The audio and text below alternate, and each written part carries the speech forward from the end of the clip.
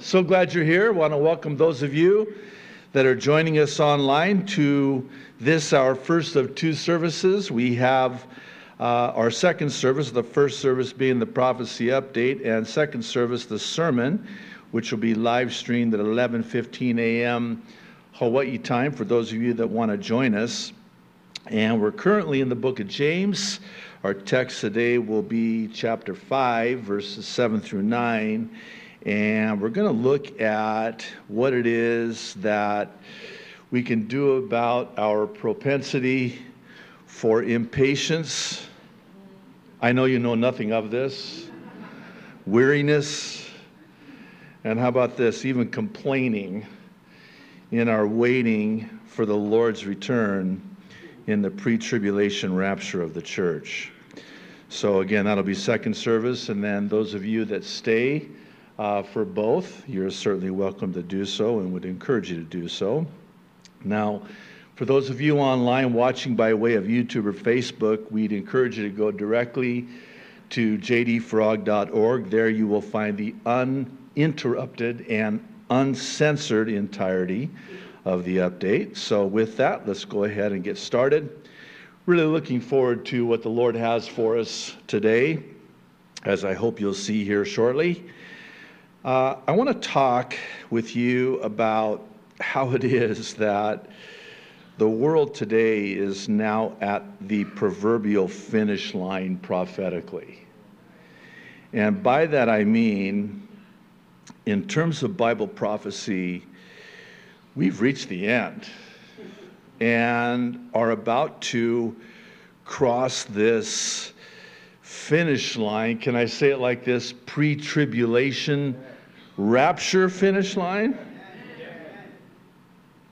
And here's why.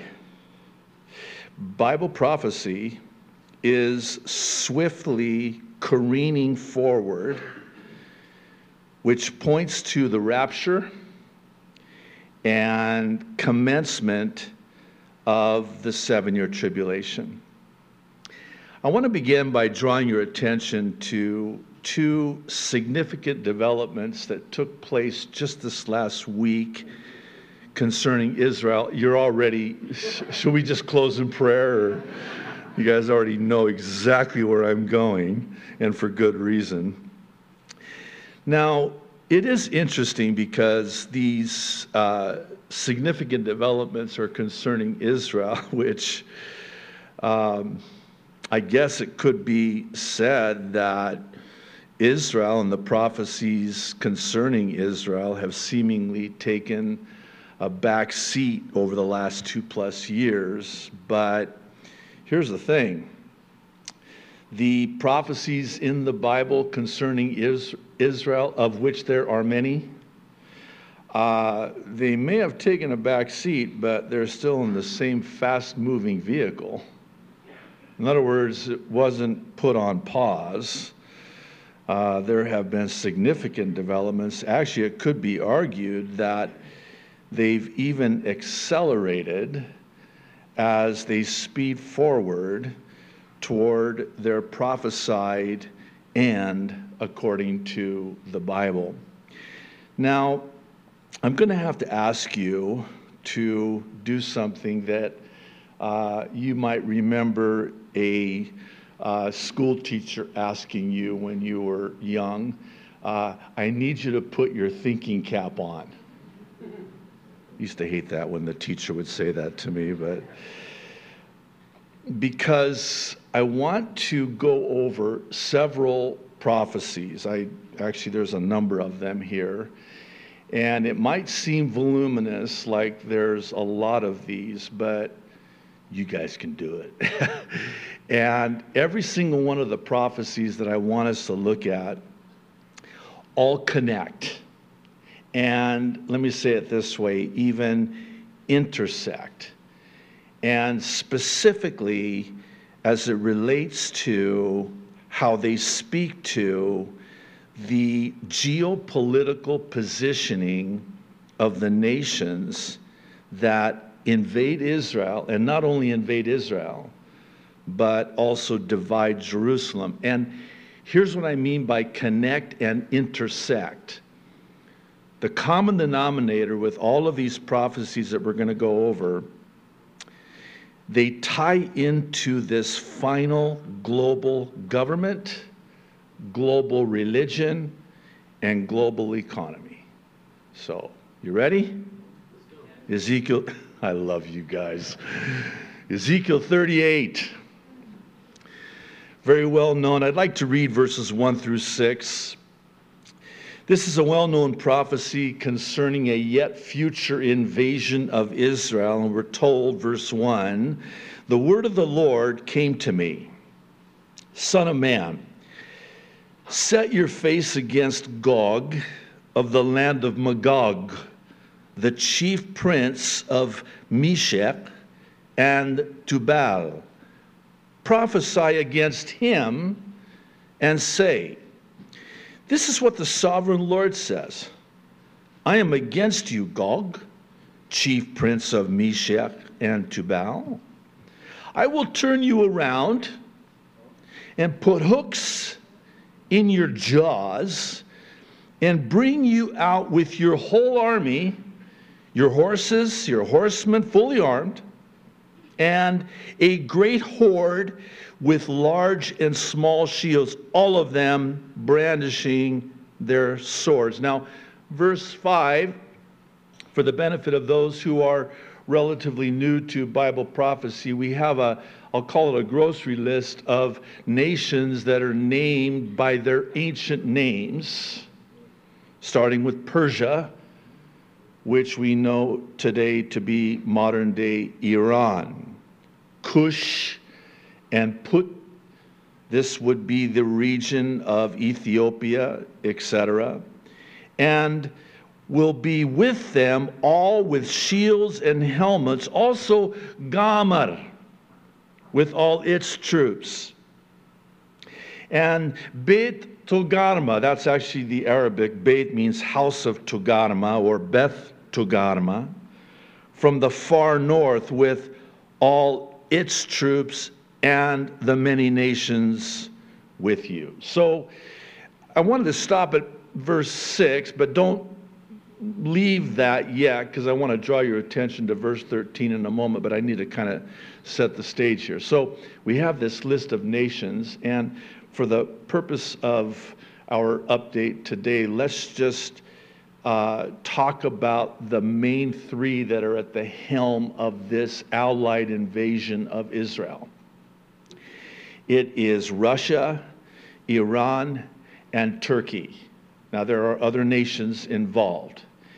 And it is believed, and present company included, that all of the nations that are listed in this prophecy are already at the ready, particularly in Syria, which we're going to talk about in a moment. So, the first 6 verses provide us now with the who, but let's talk about the what and the why. That's verse 13. After listing the nations that will invade Israel, verse 13 tells us who will not be invading, and it is interesting, not just the nations that are listed in this prophecy that are part of this allied invasion, but those that are conspicuously absent completely from the prophecy, i.e. Egypt, no mention. Jordan, no mention.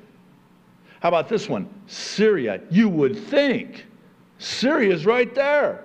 We'll come back to Syria. But they're not included in this. What about the Arabian Peninsula? We know it today as Saudi Arabia. The reason it's Saudi Arabia and not Wahhabi Arabia, this isn't in my notes, but I already opened up the can, so let me explain this. It went to the house of Saud, not the Wahhabis, but the Saudis. When that area we know as the Arabian Peninsula was given to Beit Saud, Ibn Saud, the family, the house of Saud. Hence the name Saudi Arabia. Now in verse 13, we're told what their ancient name was before it was Saudi Arabia. And it's very key, and it's in fact germane to our understanding of this prophecy, which is a key prophecy. And it's Sheba and Dedan. This is the area we know today as the Gulf area, Saudi Arabia, those Gulf states, those oil-rich states, as they're referred to. Well, we're told about them in verse 13.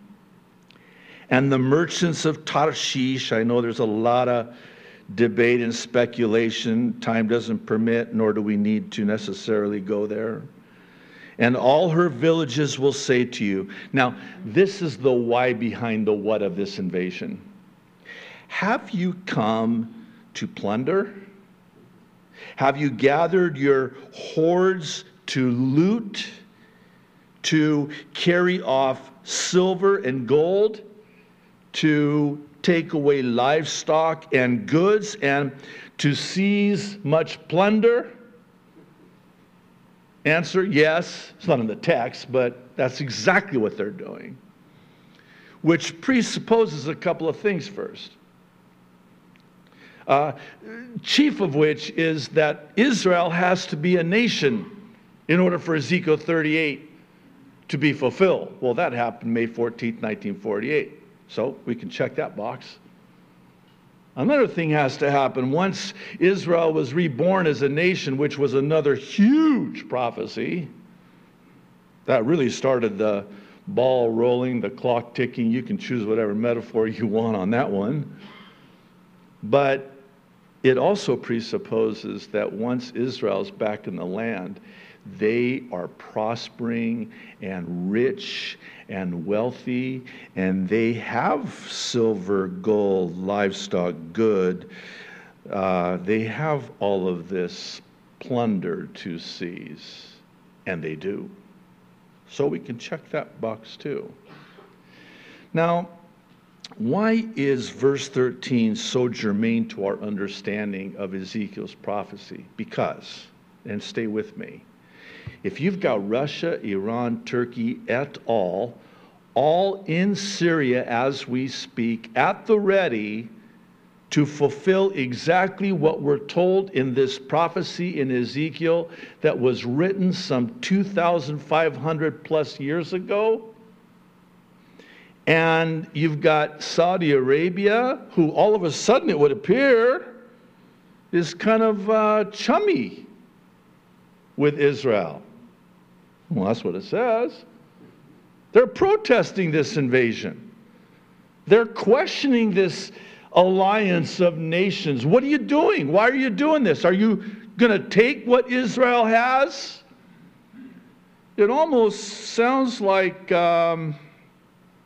Saudi Arabia and Kuwait and some of these other countries that currently have wonderful foreign relations with Israel, as we speak again, are not going to be part of this because they are on Israel's side of the table, if I can say it like that.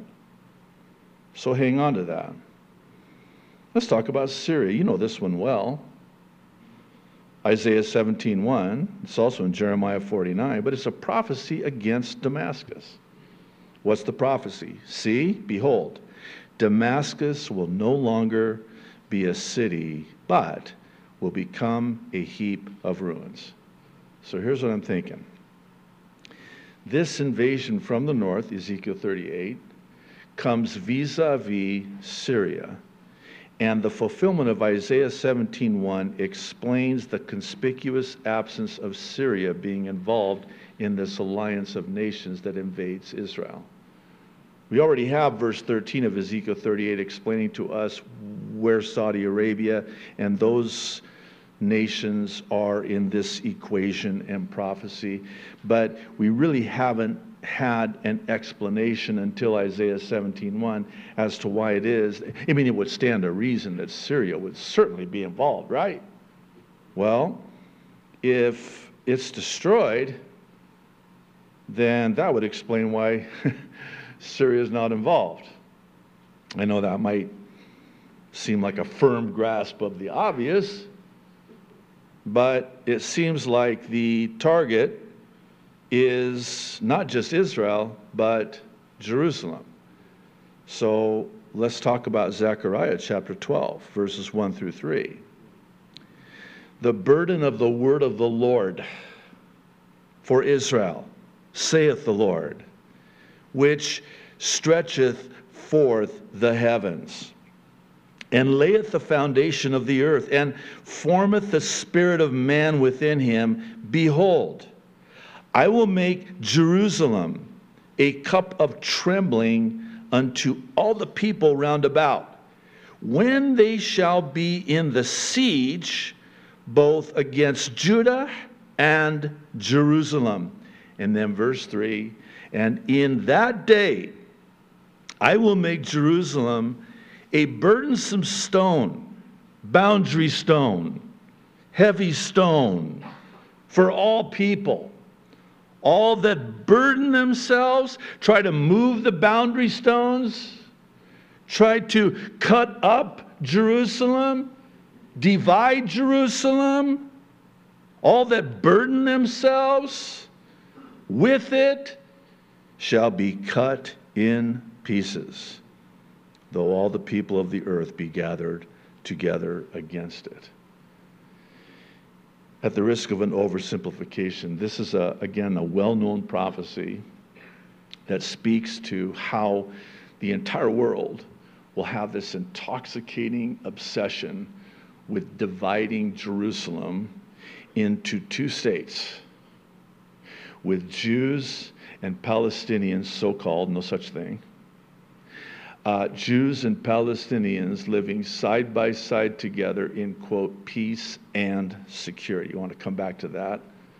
And again, I know you know where I'm going with that.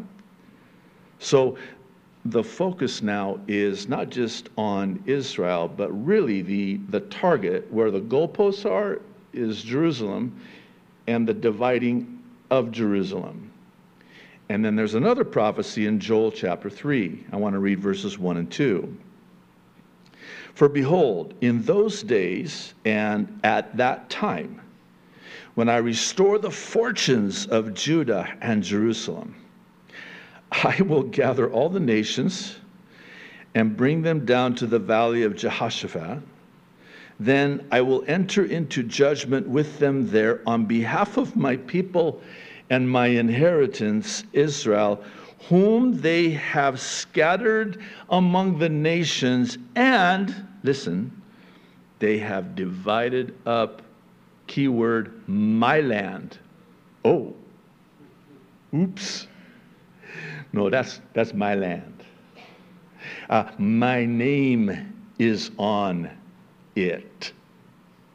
Literally, by the way, we've talked about that prior. God literally put his name on Jerusalem. That's my land. Jerusalem, that's mine. And you're trying to divide it up? Yeah, Joey. Yeah, you don't want to do that. Because in that day, I will judge those that divide my land. Now, 1 Thessalonians 5:3, again, very well known. You'll usually, I want to venture to say, and I'll just put a percentage on it, probably in the high 90s in terms of a percentage, and that's maybe conservative, but when you hear these two words, peace and security, over 90% of the time, it's in the context of the aforementioned two-state solution. Now, I've been studying Bible prophecy for many, many years, and I actually have in my archives files from, I know this is going to date me, but back in the late 80s. I was only 5. But I have archive files of world leaders saying these two exact words, peace and security, within the context of a two-state solution, which I believe is Hitler's final solution repackaged. And the reason I say that is because when one Yasser Arafat was still alive, remember him? You trying to forget him?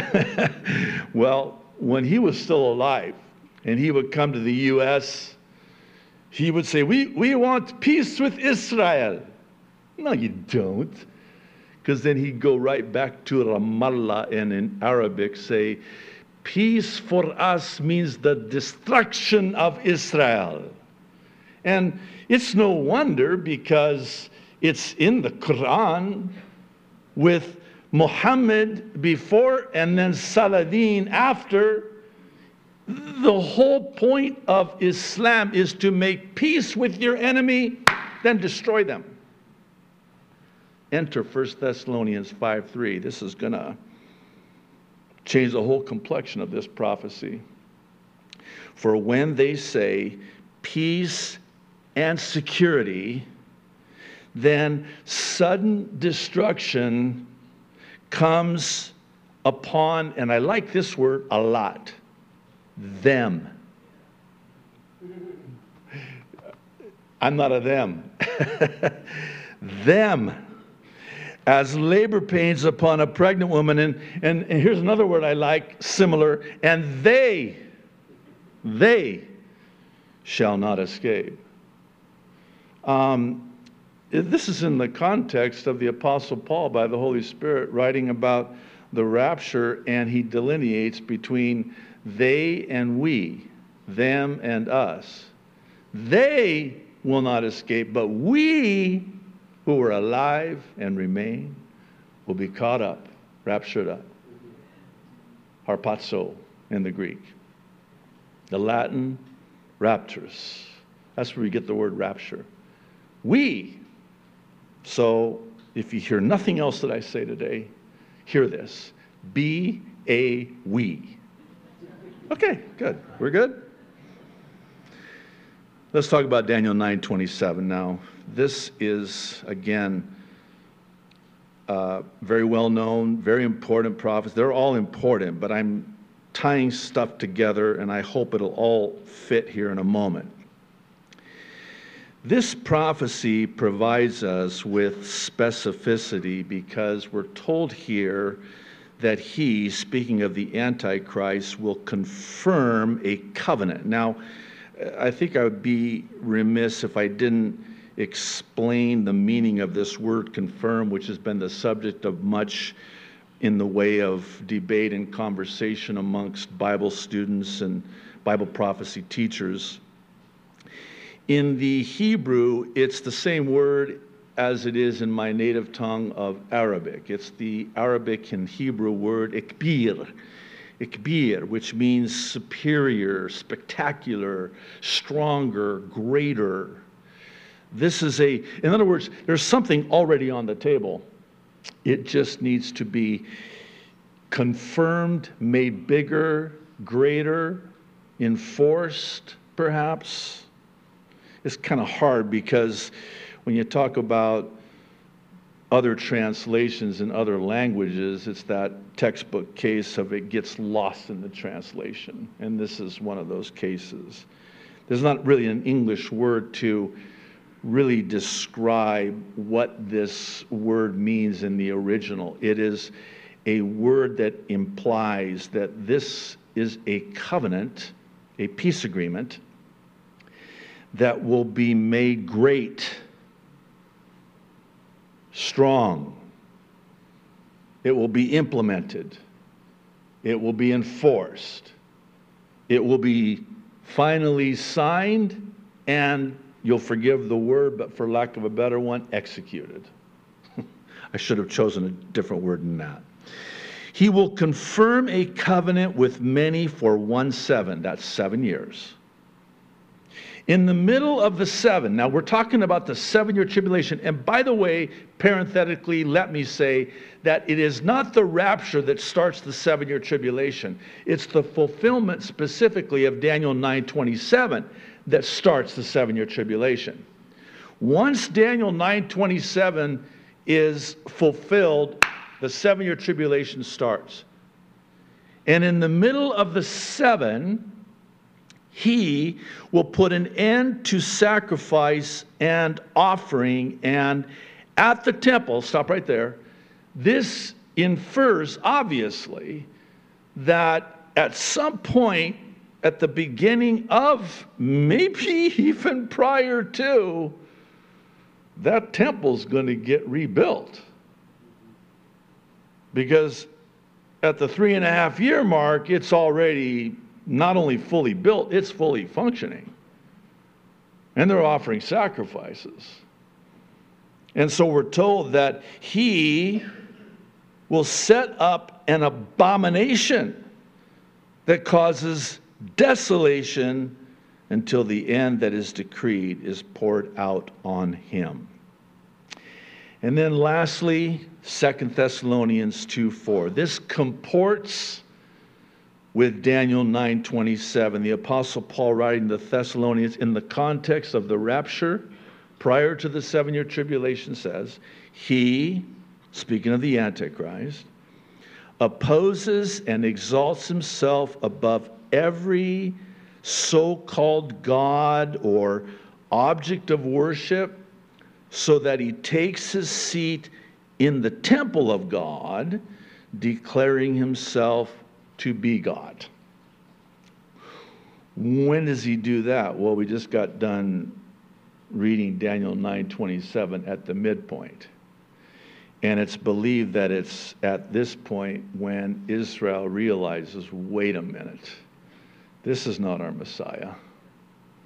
This is the false Messiah that's just committed this abomination that causes desolation. He declares himself to be God.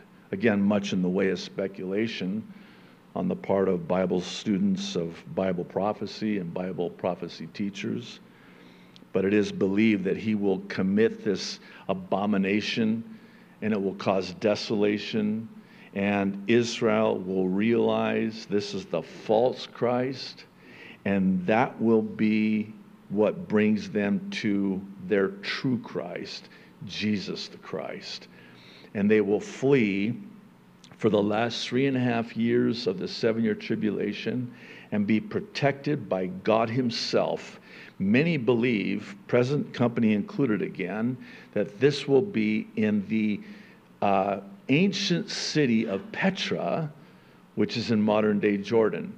Actually, just a little side note, it's believed that that's where Job lived, was actually in Petra. I've only been there once, my wife and I. This was BC, before children, and just want to clarify that. And it was in the 90s, and actually my cousin took us there because I have family there in Jordan. And man, you need to take several days to see this entire. It is just breathtaking. It is just stunning. It is a impenetrable rock fortress that Israel will flee Jerusalem and Israel from to get to be protected for the last 3.5 years of the 7-year tribulation. Okay, let's try to connect some of these prophetic dots here. So we've got prophecies that describe in some detail that at the time of the end, there's going to be this man, this Antichrist figure, which, by the way, doesn't just mean against Christ, but in the place of Christ, because apparently he sets himself up as God in the temple of God, declaring himself to be God. So this man will then, once he does this, it seems, will also be the one that says, hey, if you'll sign right here, I'll throw in the temple, no extra charge. Daniel 9:27. So that's what enforces and strengthens, makes Hikbir, this 7-year covenant. And once that happens, then the 7 years begins. And that's the last 7 years of human history as we know human history to be presently. But we're also told that there's going to be an invasion of Israel, that there's going to be this intoxicating obsession with the dividing of Jerusalem. And it would stand to reason that if these prophecies, which again all intersect and connect, it would stand to reason that you would start seeing some of it beginning to come to pass. In other words, you would start seeing some political maneuvering, geopolitical repositioning of the nations that are in these prophecies, right? So the question is, are we? The answer is, you better believe it.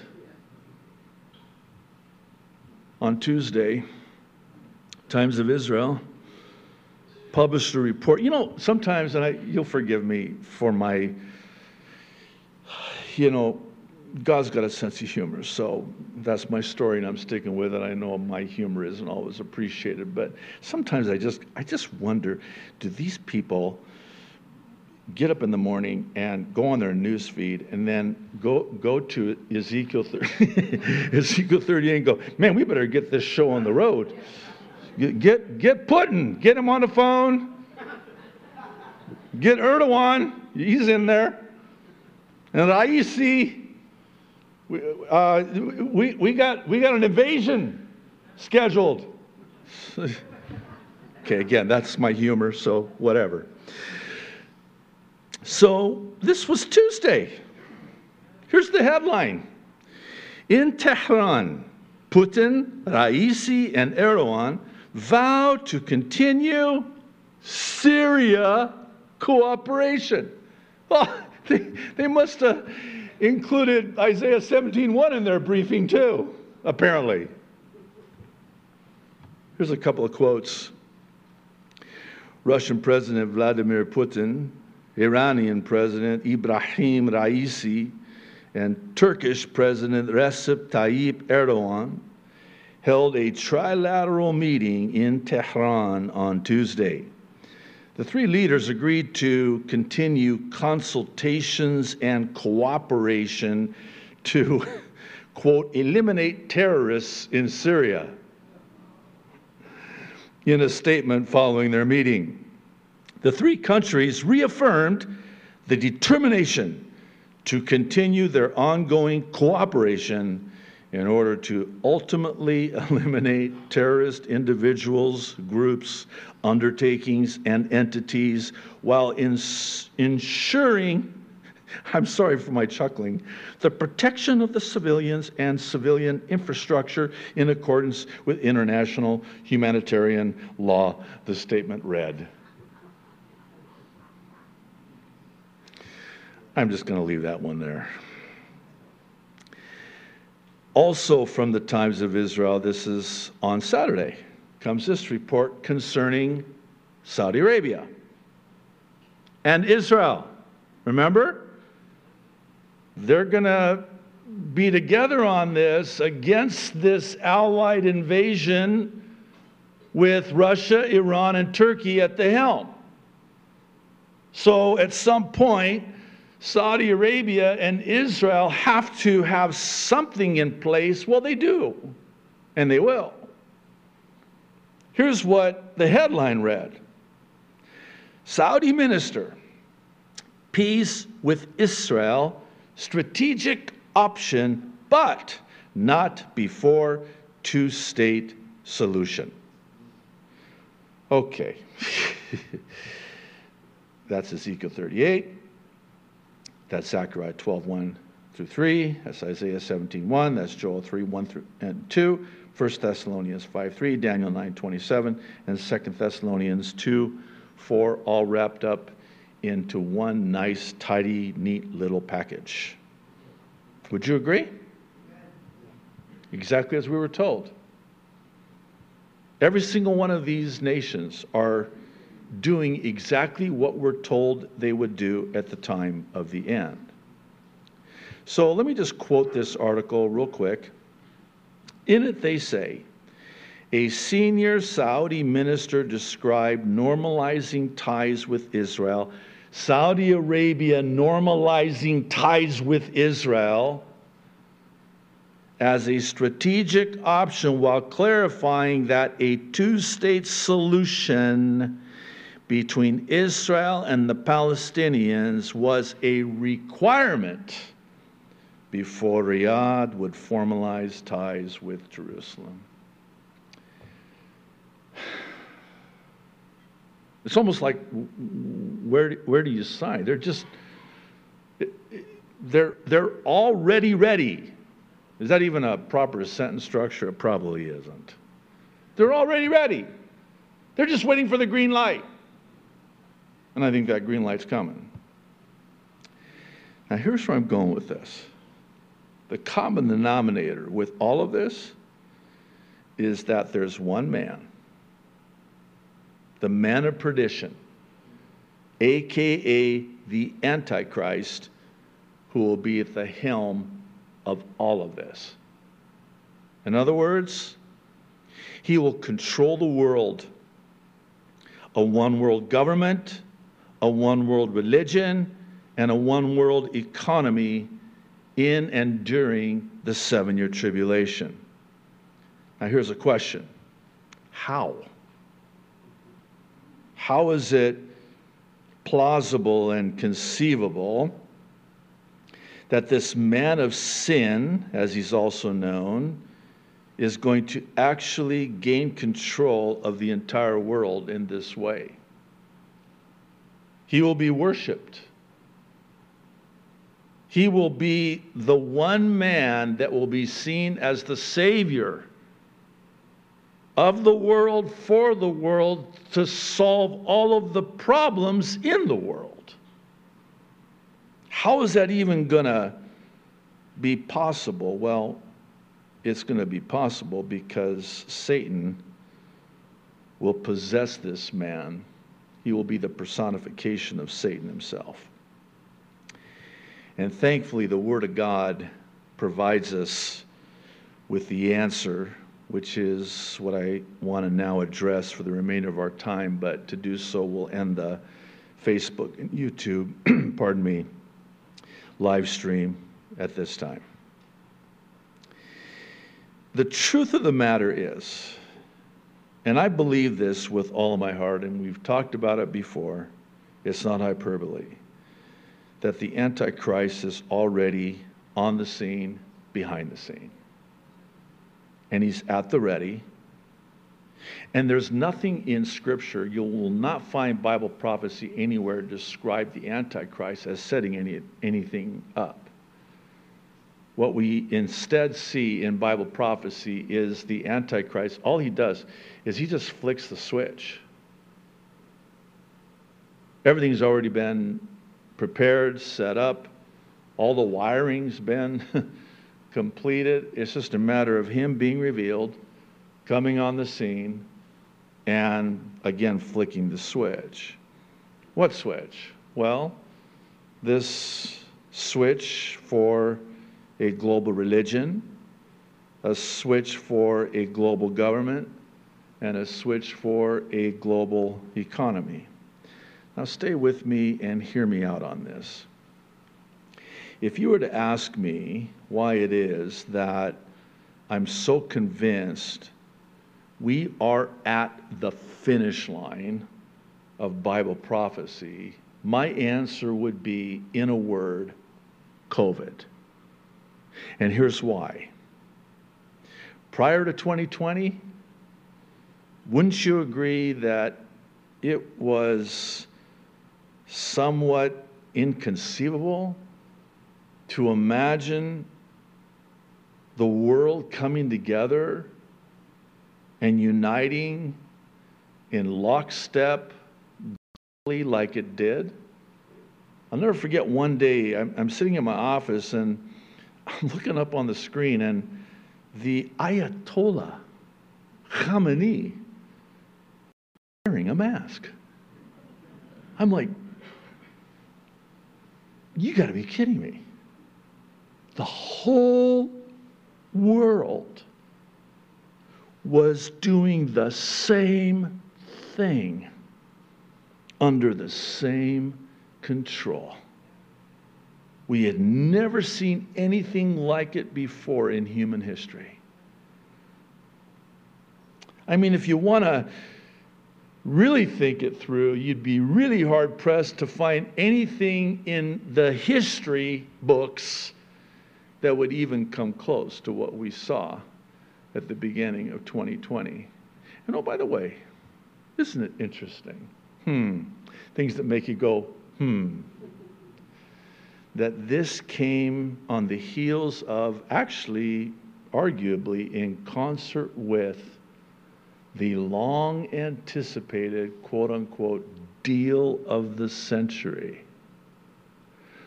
Right on schedule. Right on schedule. Everything is going perfectly according to God's prophetic plan. And the whole world was on board, in lockstep. In lockdown, like we talked about last week. Inconceivable. Prior to 2020, come on, let's be honest. Let's just rewind the clock of time, and let's just say the year is 2017, and you're here. Good morning and welcome. So glad you're here. 2017. Had a little more hair back in 2017, but I'm up here, and I'm talking about Bible prophecy, and you're listening to the prophecy update, and I say something to this effect. We're not too far away from a day when the whole world will be in lockdown. You would look at me like, he lost it. We saw it coming. He's completely lost it. That's impossible. That's not going to happen. Oh no, it's going to happen. Let's go back to 2018. Let's go back to 2019. I remember a couple of those updates from 2019. In fact, I had a sense. I'm not trying to say I knew anything was coming, but I just had a sense that, man, in fact, I even told friends of mine that, hey, I'm going to hunker down and I'm not going to go speak, and I just need to be here, and I need to be here for my church that I'm so privileged. I was reminded of this. I told the group, I said, I think this is the last time I'll ever be in Israel. And I didn't know at the time. It was just a sense that I had, that this is the last time. I just had this sense that something was coming, and boy, did it. And the world changed, never to go back again in the year 2020. So what's your point, Pastor? Here's my point. Prior to 2020, it was inconceivable. Would you agree? It would have been really hard to wrap your mind around how the whole world would come together globally, doing the same thing in lockstep. Inconceivable. Well, now not so much. So here's my point. It's not too far of a stretch to get from that to these prophecies that I just read, because the ball's already in motion, as it were. What if I told you that everything now beginning to come to pass as we near the finish line, the global government, the global religion, and the global economy are all prophesied in one chapter in the book of Revelation, chapter 13. Let's start with the global religion. Revelation 13:4. So, they worshipped the dragon, who gave authority to the beast, and they worshipped the beast, saying, who is like the beast? Who is able to make war with him? This is a global worship, inconceivable prior to 2020. Now, I could see it. I could see it. Global government.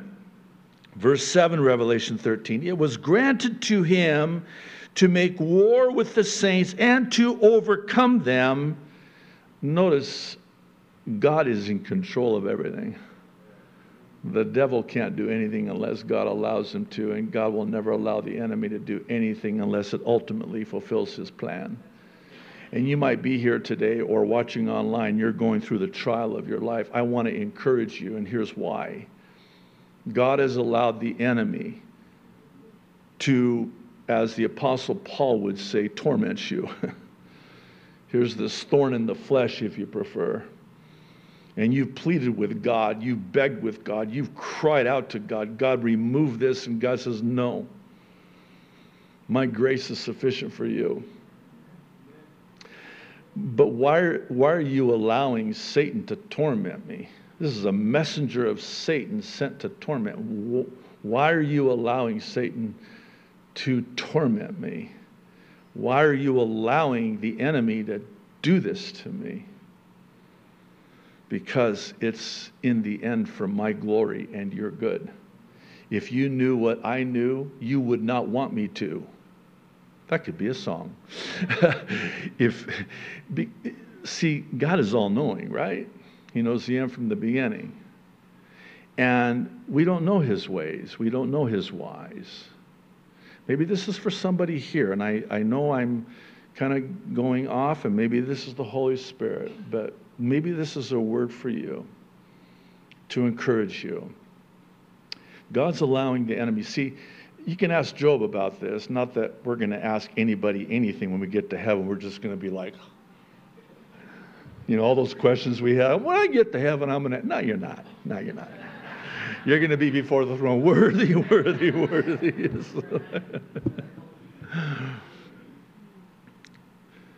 But Satan could not do anything to Job unless God gave him permission to.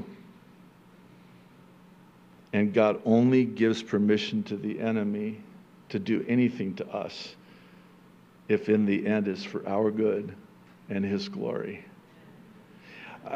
Something that has really helped me in my walk with Jesus over the years is that I know that God is answering all of my prayers the same exact way I would answer my own prayers if I knew what he knew. Let me say the same thing in a different way. He's all-knowing, right? And we pray and we cry out, oh God, remove this trial, this thorn, this tormenting, and some of you are thinking, boss, roommate, neighbor, don't do that. Remove this. No, I'm using this.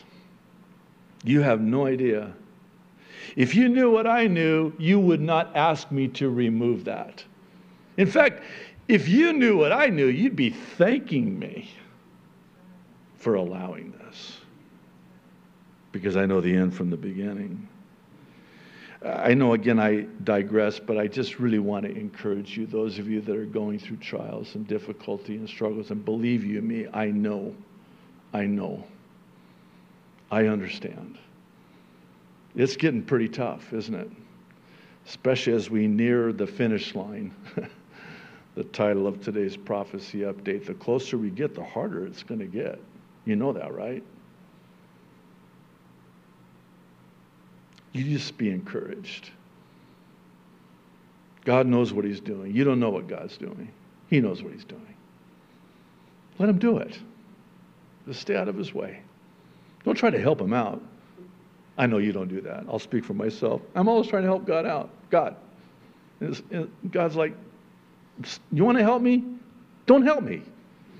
Because you're making it worse. I know what I'm doing. Just let me do it. I think of that hymn of old. This is the last thing, and then we'll get back to our prophecy update already in progress. But I think of that classic hymn. I love it so much.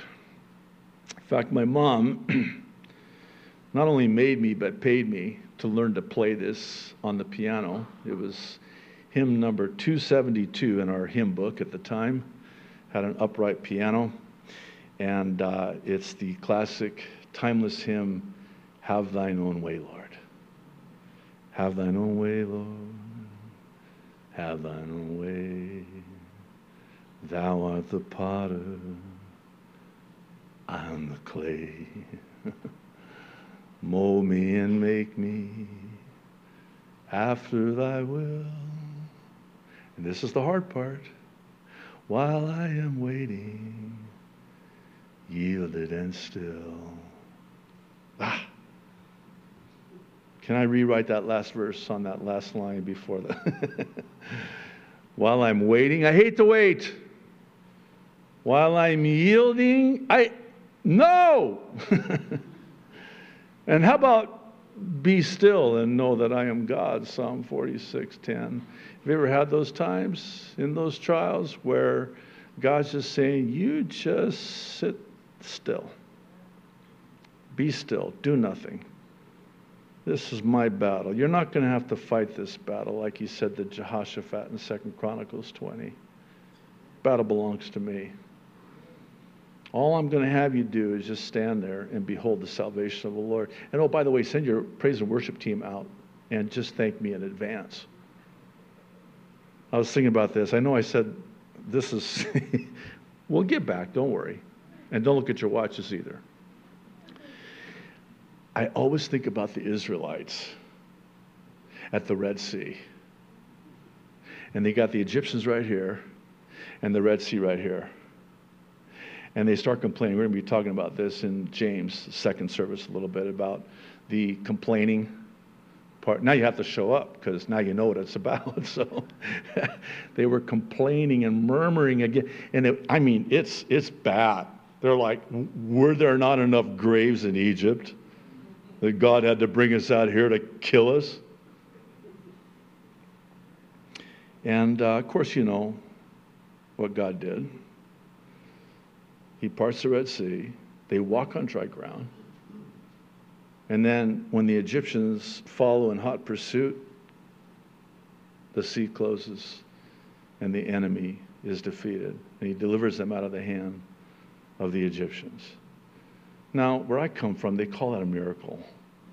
And it's pretty clear, right? I like to refer to that account as Red Sea clear, because you got to know that when the sea was parted and the ground was dry, that's pretty clear. God wants us to go this way. I think this is God's will. Pretty clear. Yeah, I think. I wish that all of those times when you want to know the will of God, that he would make it Red Sea clear. But you know what they did? So afterwards, of course, Miriam, and they're praising the Lord, they're singing and they're worshiping and they're thanking God for the miracle he just performed.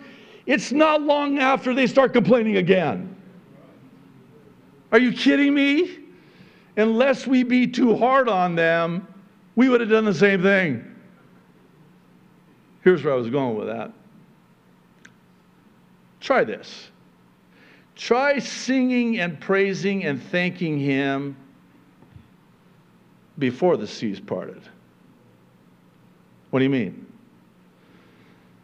Had a situation a couple weeks ago.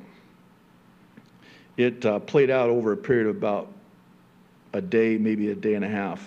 And I just started thanking God in advance. Lord, I know you're going to part this Red Sea. I know you're going to do this because you promised me in your word that you were going to do this. And you can't break your word. You can't break your promise. So I'm gonna thank you now. I'll thank you after too. Because see, when they started praising the Lord, it was not in faith, it was in relief. Well, I want to do this by faith, being the substance of things hoped for, the evidence of things not yet. So I haven't seen the sea parted yet, but you said you're going to part it. So thank you, Lord. And I started playing worship music and singing and praising and thanking God. And by the way, it'll do a heart good, especially for those of you that are relatively close to my age, the old Maranatha music. Oh. I mean, it's just, I'm just praising and thanking God. Day and a half goes by, boom, there's that Red Sea parted. There's that dry ground. You should have seen me. I didn't walk. I ran. I ran. And then I turned around. I wanted to see the enemy defeated. Is that too much? Okay. So we've got our global religion they're going to worship. We've got our global government, Revelation 13:7. And God is controlling all of it and says that it was granted to him to make war with the saints and to overcome them. And authority was given him over every tribe, tongue, and nation. That is the world's governments. And then lastly, the global economy. And you know this one well. Verses 16 and 17. Actually, take 18 in there too. All three are in Revelation 13. He causes all, both small and great, rich and poor, free and slave, to receive a mark on their right hand or on their foreheads, and that no one may buy or sell except one who has the mark or the name of the beast or the number of his name. Do you see how this all ties together? It's all under the authority of one who has been given the authority to control the entire world, globally, a global religion, a global government, and a global economy. Can I just ask you real quick, lastly, do you see this starting to take shape? Here's the bottom line. The world today has already witnessed firsthand the plausibility of all of this happening since back in 2020. Now it's not too far of a stretch to get to what we're told will happen during the 7-year tribulation from where we're at now, with everything that's happened heretofore. We're at the end. And while I realize and am keenly aware that I'm saying basically the same thing every week in a different way, I'm going to keep saying the same thing every week in a different way, because it's true. We're at the end. This is the end. And here's the good news.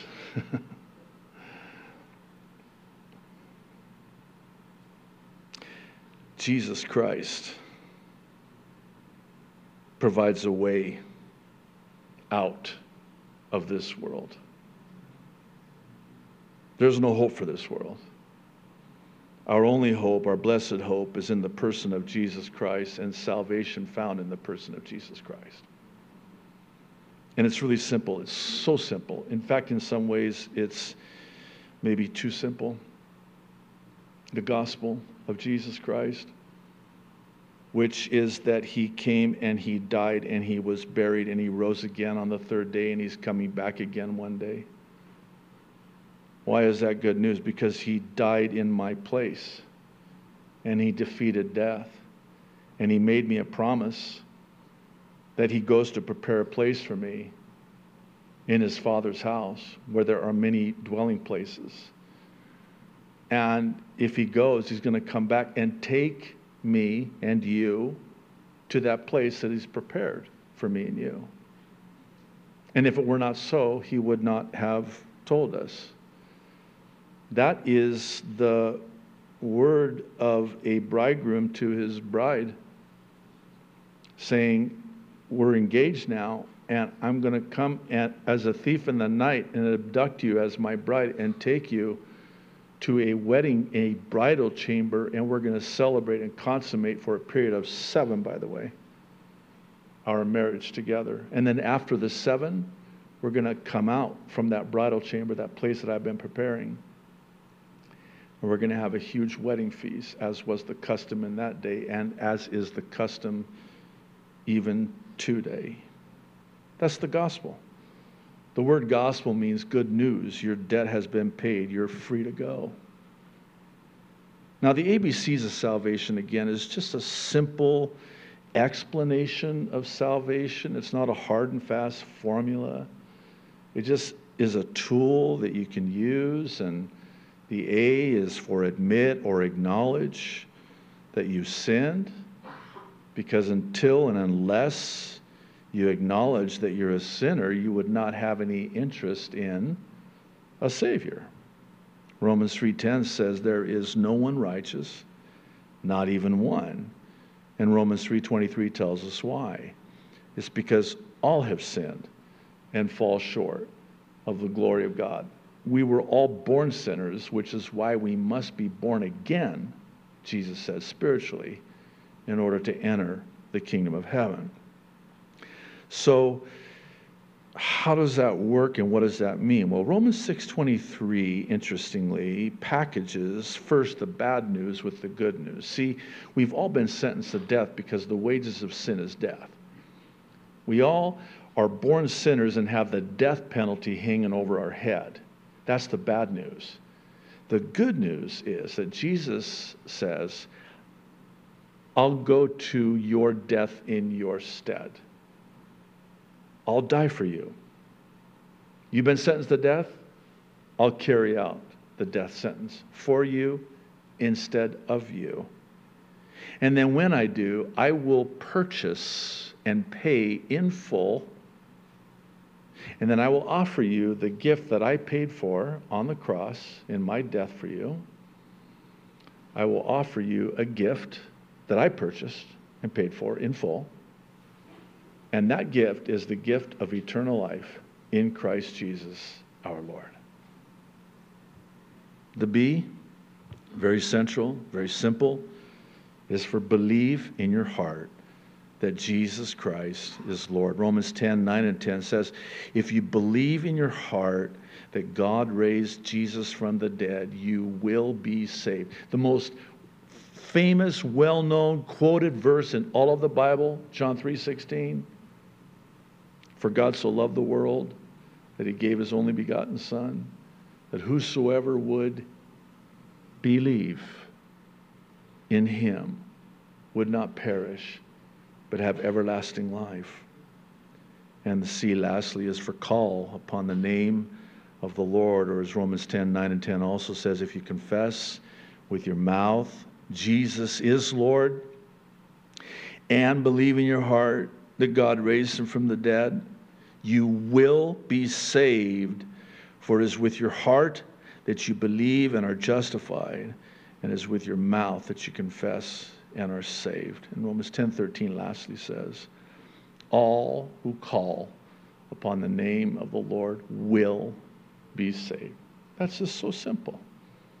And it's a simple tool you can use to share the gospel with somebody. Easy to remember.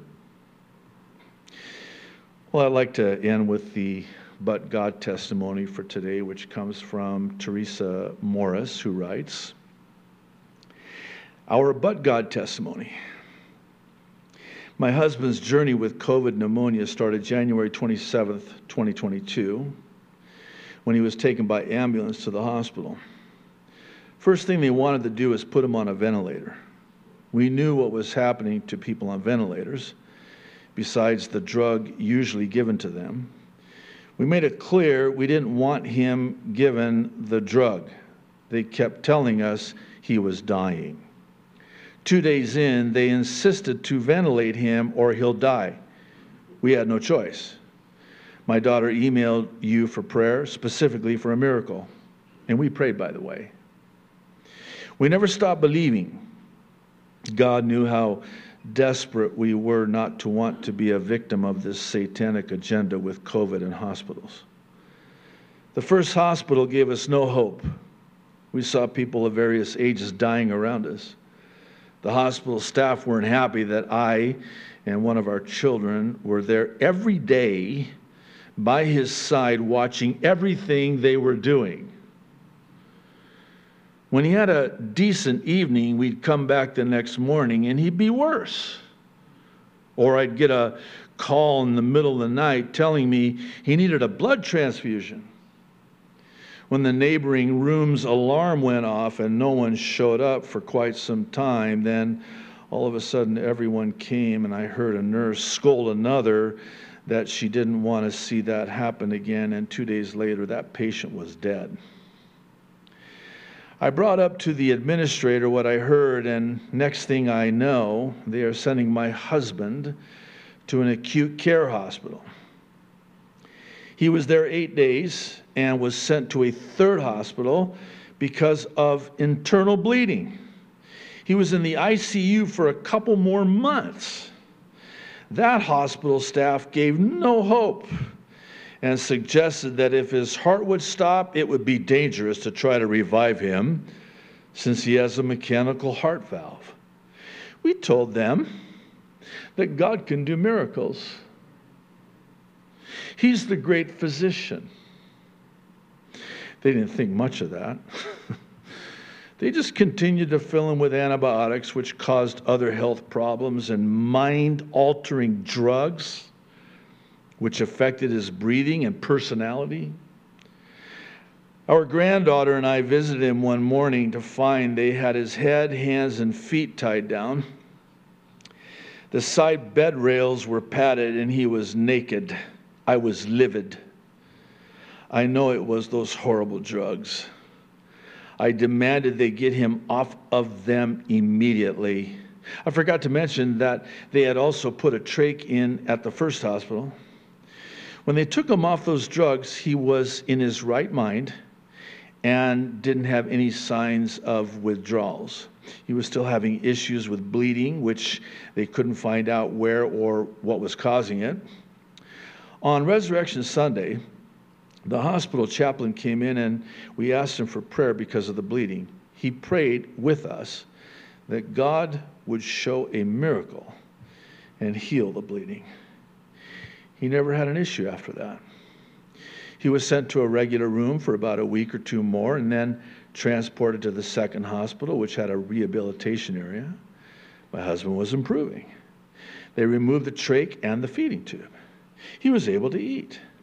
My husband wasn't the healthiest person prior to becoming sick. He has a heart valve, heart failure, Parkinson's, and neuropathy from the knees down, but God. He was able to come home June 8th.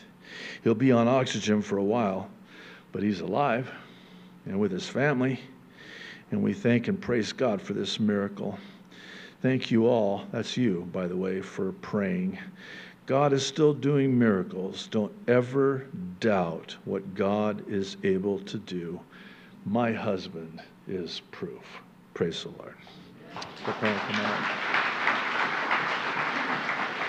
Why don't you all stand? We'll pray and close in song. Appreciate your patience today. Loving Heavenly Father, we cannot thank you enough that you are the great physician, that we can come to you at any time with anything and ask of you for anything, and that you will always hear from on high and hearken unto the voice of our cry. Lord, I want to pray for any that are hurting today and really struggling and actually even being given over to despair, not knowing how it's even going to be possible to get out of the situation they're in. You know. You can do it. And you will do it because you promised to do it. Lord, we want to praise you on this side of the Red Sea. And thank you in advance. And lastly, Lord, for anyone who might be here or watching online that has never put their faith in you, believed in you, called upon you, trusted in you, Lord, I pray that today would be the day of their salvation. In Jesus' name we pray. Amen.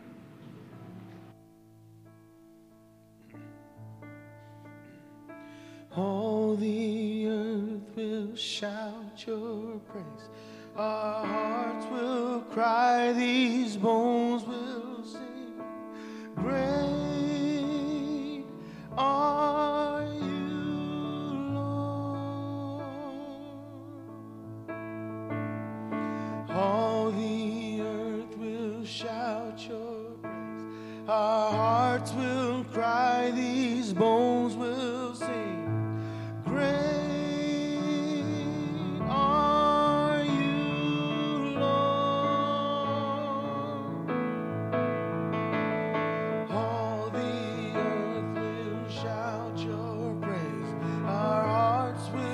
cry, these bones will sing. Great are you, Lord. It's your breath in our lungs, so we pour out our praise. We pour out our praise. It's your breath in our lungs, so we pour out our praise. We pour out our praise. It's your breath in our lungs, so we pour out our praise. We pour out our praise. It's your breath in our lungs, so we pour out our praise to you only.